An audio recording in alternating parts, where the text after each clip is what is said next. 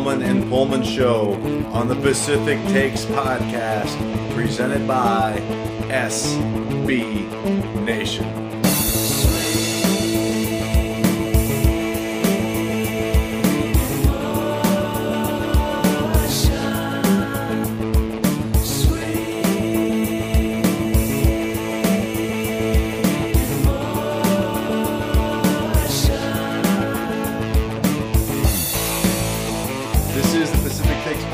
The official podcast for the Pac-12 on the SB Nation Network. This is Johnny Pullman. I'm here with Jack Pullman. Together we're the Pullman and Pullman Show. We're covering the latest news, commentary, and opinion on the Pac-12. All right, Jack, welcome back. We hope you enjoyed the Thanksgiving break. Did you know that the origin of Thanksgiving was apparently when members of the Wanapong tribe showed up where pilgrims were in 1621 and they ate deer, venison. I think that would be a fantastic addition to the Thanksgiving Day table. Deer are like pests. They're hazards on the road. And this is a great opportunity to thin the herd. What do you think? I think it's good. Another observation is I don't think there's a college sports team that's a deer like as a mascot, right? No, and that's probably a good idea because the only one that I can think of is the Milwaukee Bucks because deer are prey. Yeah. It's a terrible idea to have as a mascot. Deer cause over 1.5 million car accidents a year. Do you know where you're most likely to get hit by a deer?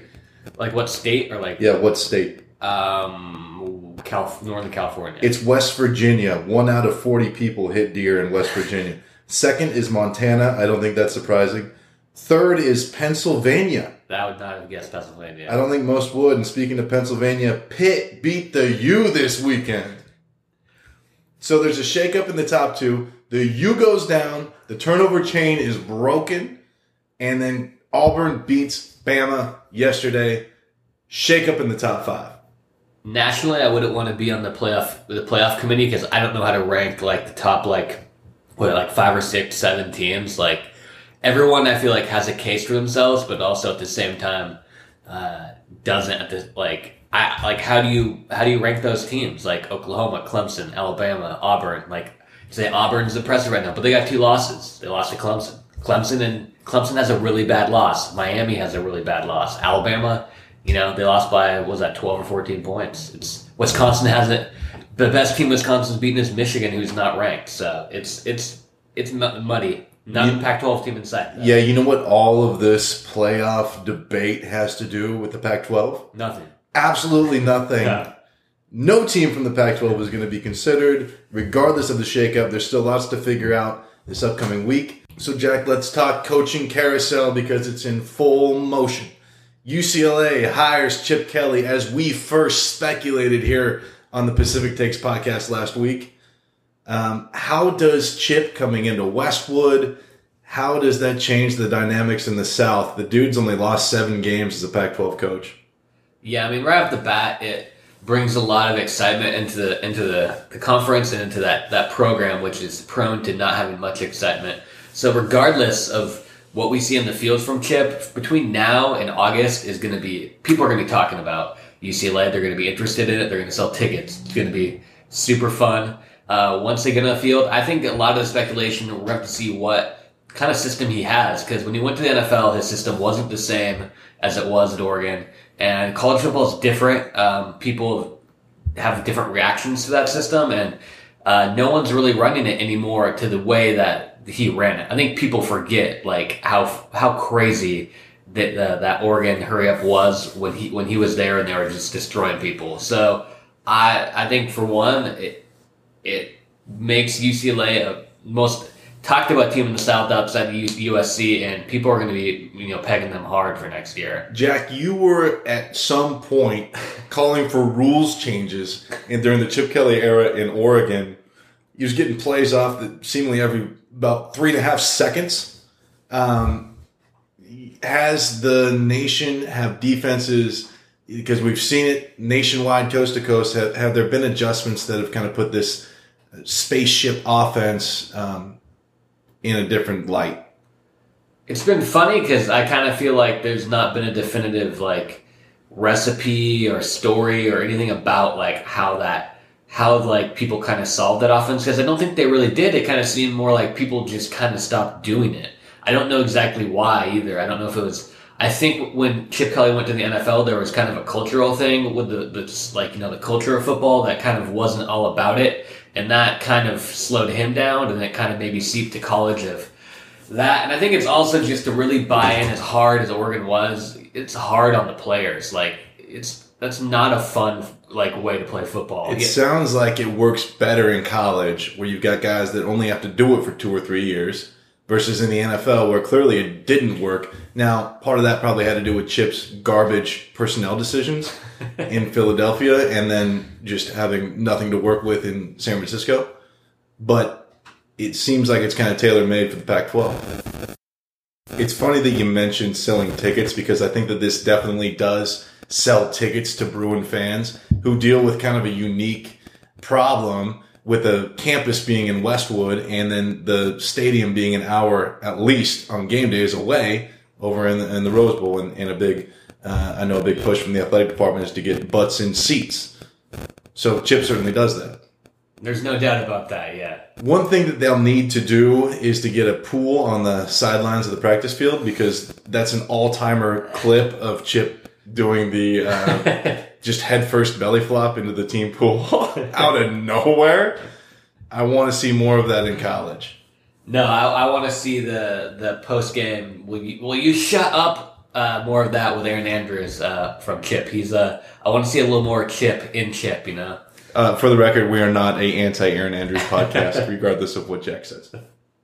So Chip was rumored to be going to Gainesville potentially, but they end up hiring Dan Mullen away from Mississippi State, where all he's done since leaving Florida as the OC has been win in Stark Vegas, in Cowbell U. So he goes back to Gainesville. Sticking with the Pac-12, Arizona State cans Todd Graham. Last week we talked about maybe he was going to stick around for another season. He actually beat Arizona this last weekend, but gets shit canned. It happens, you know. They also beat Washington, one of the bigger wins of the Pac-12 season. They had a nice run there, I think, for about 2 weeks where it seemed like they might turn the corner, but they were the same as they'd always been. They were kind of perpetually a team that was going to win 7 to 8 games. They'll surprise you. They're talented, but ultimately insanely inconsistent and just not that good. So I think it makes sense that, you see we might go 7-6, 8-5 all the time. That's not bad, but we need to try something else. We're not going to miss the headset. I put Todd Graham in the same category as Brian Kelly, where kids can 5-star recruits, blue chippers, continue to sign up to play for these guys. You couldn't pay me to go and get coached by this guy every day. He's just got a face that makes you upset. I want to be in the same room as the guy. No, the wristbands, everything, it's just an odd situation. Always has been. We'll be sad to see Todd Graham sail away as fans of other Pac-12 programs, but interested to see who's going to pop up there now. Jack, how does he sail away? He's in the desert. There's no ships. He gets a magic carpet then. He gets those wristbands. I think you got to get a Harley, man. I mean, that's a pretty cool look. He's riding off into the sunset, into the desert sky. I don't know if there's a look that Todd Graham that is a cool look. So some of the names that we might expect to hear coming into the mix, replacing him in Tempe. Kevin Sumlin, who was recently canned by Texas A&M. Vandy head coach Derek Mason, not the receiver from Tennessee. An interesting one, West Virginia's Dana Holgerson, who's a rad dude. He's a Phoenix native, so that's the tie to Arizona State. Okay, yeah, not an outstanding pool of exciting candidates. I think I'd also heard Pep Hamilton, other than having a great name. I think he's Michigan's. He's a Harbaugh guy, so he's been in the mix. That's the thing I think with Arizona State is if you want to get rid of Graham, but you ended up in a situation where okay, who do you replace him with? The Vanderbilt guy? Really? How much is that most likely going to work out for you? So.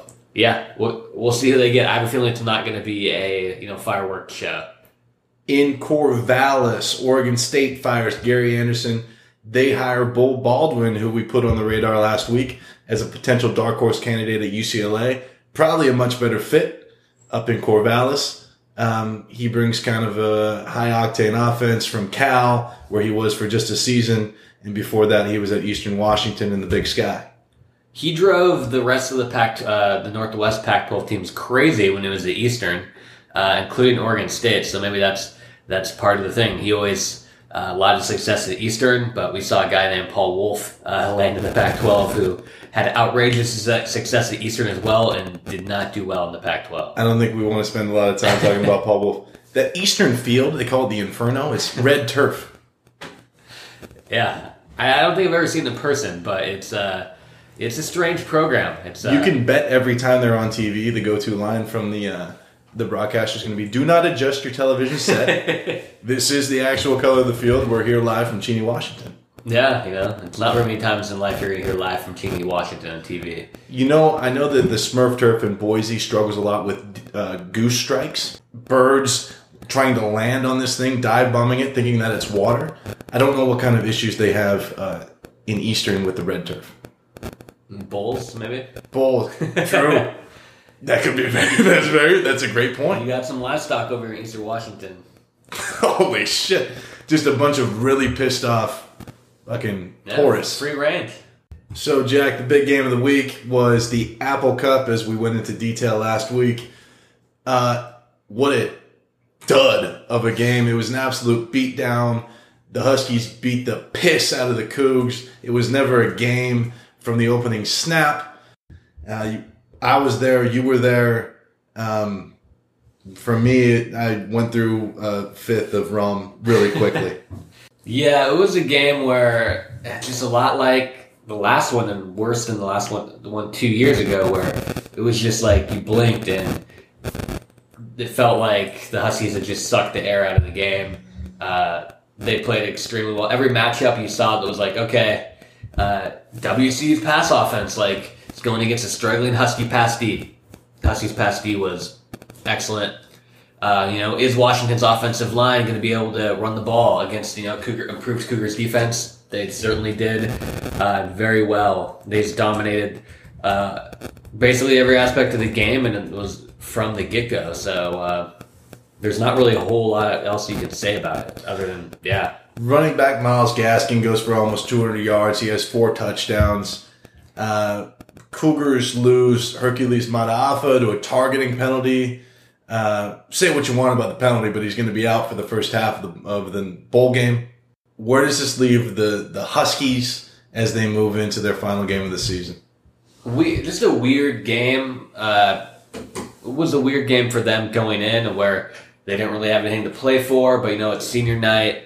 I think they wanted to show that they are the team that people thought they were, instead of a team that was fighting for, basically second in the Pac-12 North. But they did as much as they could, and it's great momentum for them to try to make the most out of what looks like it should be an Alamo or a Holiday Bowl, which is not outstanding bowl destinations if you're a team with like top 5 preseason, top 10 preseason aspirations that wins 10 games. Both of these teams will have the potential to win 10 games, but it's strange that both seasons kind of feel like wins out of the sails a little bit. Yeah. Both teams were bad on the road quite a bit, too. I think the Cougars, they had this game. They had the egg against Cal and Berkeley. They got boat raced by Arizona on the road. The Huskies scored 7 points against Arizona State on the road. Then they had a game against Stanford where they just got outplayed at every facet of the game just about as well. So, it was kind of one of those things where both teams just kind of stacked up that way, and it was set up well for the Huskies to get the win, but neither team really feels like the season ended the right way. So now you're going to start to hear some conjecture, I think, about Coach Leach. This guy's a commodity. He's won a ton of games in Pullman. He's taken them to new heights, new expectations. Is there potential for Coach Leach to take a job somewhere else? You hear rumors, rumblings about possibly Nebraska. Bill Moose, former AD at Wazoo, is out there. Could he lure him away? Nebraska's now in the Big Ten, but when Leach was there, he's got the Big 12 roots. Arkansas, another place where you could end up. Although breaking tonight, maybe Scott Frost is a shoo-in in Nebraska. We'll see. Coach Leach may be a great fit in Arkansas. They've had wild coaches lately. Mike Leach, he fits somewhere. Could be a big or small school that's within a good vicinity of numerous Pilot or Flying J gas stations. You're saying that the increase in lot lizards increases the likelihood that Coach Leach is going to be the coach of your school? Are places that you just get the feeling when you drive downtown that it would be a place where they'd make a documentary about some teenagers who got accused of murdering some kids that didn't happen. So that's a sell for Arkansas. What's your go-to truck stop food? That's a good question. I mean, I'm a big Slurpee guy. I don't know if I'm proud of that. A grown man with a Slurpee. That's a tough sell. So I'm a jerky guy too, though. So do jerky and Slurpee, are they a natural kind of flavor? Do they complement each other? I don't know if they do. There's also like a dynamic where if you get the jerky too cold, it kind of a good pepperoni stick kind of hardens up. So you don't. It's a dangerous mixture. You know what? My go-to is the gravy dispenser. It's like nacho cheese, but it's gravy, and you can put that on biscuits. I don't think that's a national. I don't think if anyone who would be like a Stanford fan or a Cal fan would know what the hell you're talking about. What that is. So we'll run down the rest of the games in the Pac-12 from a stacked weekend. Cal loses to UCLA on the last-second field goal in the Rose Bowl. Yeah, one of the many bowl eligibility playing games. I think both teams are 5 and 6 coming in, so whoever won got it. Tight game. I feel bad for Cal. The last 2 weeks, I thought they could have won both those games and gotten under to a bowl in their Justin Wilcox, but UCLA, good on them for not packing it in. They showed up even without their coach. Stanford takes care of a top 10 ranked Notre Dame team. They beat them by 18 on the farm. I did not see that coming. I didn't know how hard Stanford would even go in that game because technically it really didn't play a lot for them. Bryce Love played. Especially knowing that if the Huskies beat the Cougars, that they were going to have 6 days rest before they have to go play USC at the Pac-12 championship. So good on them. That was a good non-conference win for the Pac-12, especially kind of avenging USC getting the doors blown off them by Notre Dame, and because it has to give them a lot of confidence going into the Pac-12 championship. The Territorial Cup was in Tempe. Arizona State beat Arizona. I think that surprised some folks. Didn't save Todd Graham's job, though. Okay. Rich Rod seems like he'll survive, even though this was not a good outcome for him as well. And it looks like the Khalil Tate hurricane is kind of coming to a slow. I think he had another week where I think he was better than he was against Oregon, but Arizona State balled him up a bit. So maybe it's good news for the rest of the Pac-12 that people are figuring out how to defend him because they sure as hell didn't know how to a few weeks ago. I think he still goes into the year next year as a Player of the Year candidate and a Heisman frontrunner. Guaranteed, yeah. Civil War was in Eugene. Oregon beat the hell out of Oregon State. No surprise there. They win the Platypus Trophy, which I think is a very underrated trophy. A platypus, if you think about it, it's half beaver, half duck. Yeah, no, not much of a game to write home about. I think other than showing that Oregon with Justin Herbert's, they're a scary team, and going into next year, everyone who hates Oregon should be a little bit worried because with an improved defense and Justin Herbert behind center, they could be a very scary team next year, and let's see what they do in bowl game. Would Herbert improve if he started to pronounce his name Herbert? Herbert. Maybe. I think he's a Eugene local, though, so I know. No, I think he should go full Cajun. He should just come out next season full crawdaddy. I mean, I might be embraced by the Walmart Oregon fans. Oregon's an interesting state. Their fan base is pretty fun, so I would like to see that. That'd be good. Colorado versus Utah. That's a fake rivalry that they made up as the two newest additions to the Pac-12. That's an elevation rivalry. Utah beat Colorado in Salt Lake City. Can you name the place that's actually higher than Boulder, Colorado, though? D1 football? I'll give you a hint. It's Laramie, Wyoming. The Cougs travel there next season. That's over 6,000 feet. Trap game. Yeah, trap. A bit of a trap game. The Rumble and the Rockies. I don't. It's not a real rivalry. But the only thing out of this game is Utah got bowl eligible, and Colorado's not going to a bowl and regressed quite a bit, which I think has got to be kind of scary for Colorado fans. So now looking forward to Friday's Pac-12 championship. It's a rematch between Stanford and USC in Santa Clara, California. Jack, it's early, but who you got? I'm sticking with USC. That Stanford, roughing up Notre Dame just down the street in Palo Alto from where they're playing this game does really make it seem like Stanford's got a lot better shot than I think people thought before this week. But USC has a week off. I think USC's overall better team. USC beat Stanford pretty easily in LA earlier in the season. I think USC's got a better quarterback. So I'm going to stick with USC for now. USC has a better quarterback, but he struggled a lot with interceptions. Just a little bit for comparison here. Baker Mayfield, who's going to win the Heisman, he has 1 turnover for every 81 plays. Sam Darnold turns it over every 25 plays. Now, luckily for the Trojans, they have another star in the backfield, Ronald Jones. He'll take some of the pressure off of Darnold. On the other side, you've got Stanford, who just beat Notre Dame, a very good team. The Cardinals have won 6 consecutive home games against opposition in the AP Top 10. And although this game is at a neutral site, Stanford's campus is close to Levi Stadium. Now, the issue may be getting fans to come out to the game. But maybe this is one that they can actually get up for. I've heard they have pretty poor attendance when Stanford's in there. But I do think for them on a purely football aspect, it's a huge score for them because on that short week of going against a USC team that'll be rested, they at least don't have to. They're not WSU pulling out of Pullman or Washington coming out of Seattle. So that's going to help them in that edge, and they're not going to be playing, like a quasi away game against someone either. So that's also good for Stanford. Stanford has won 3 Pac-12 championship games, and the most recent win came over SC in 2015. So I wouldn't be surprised here if I see a similar result.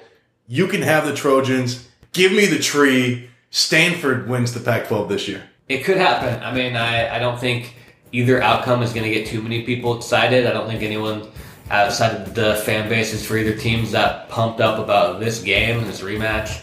But it's pretty open to me right now based on what Stanford did to Notre Dame last week and how they play in big games.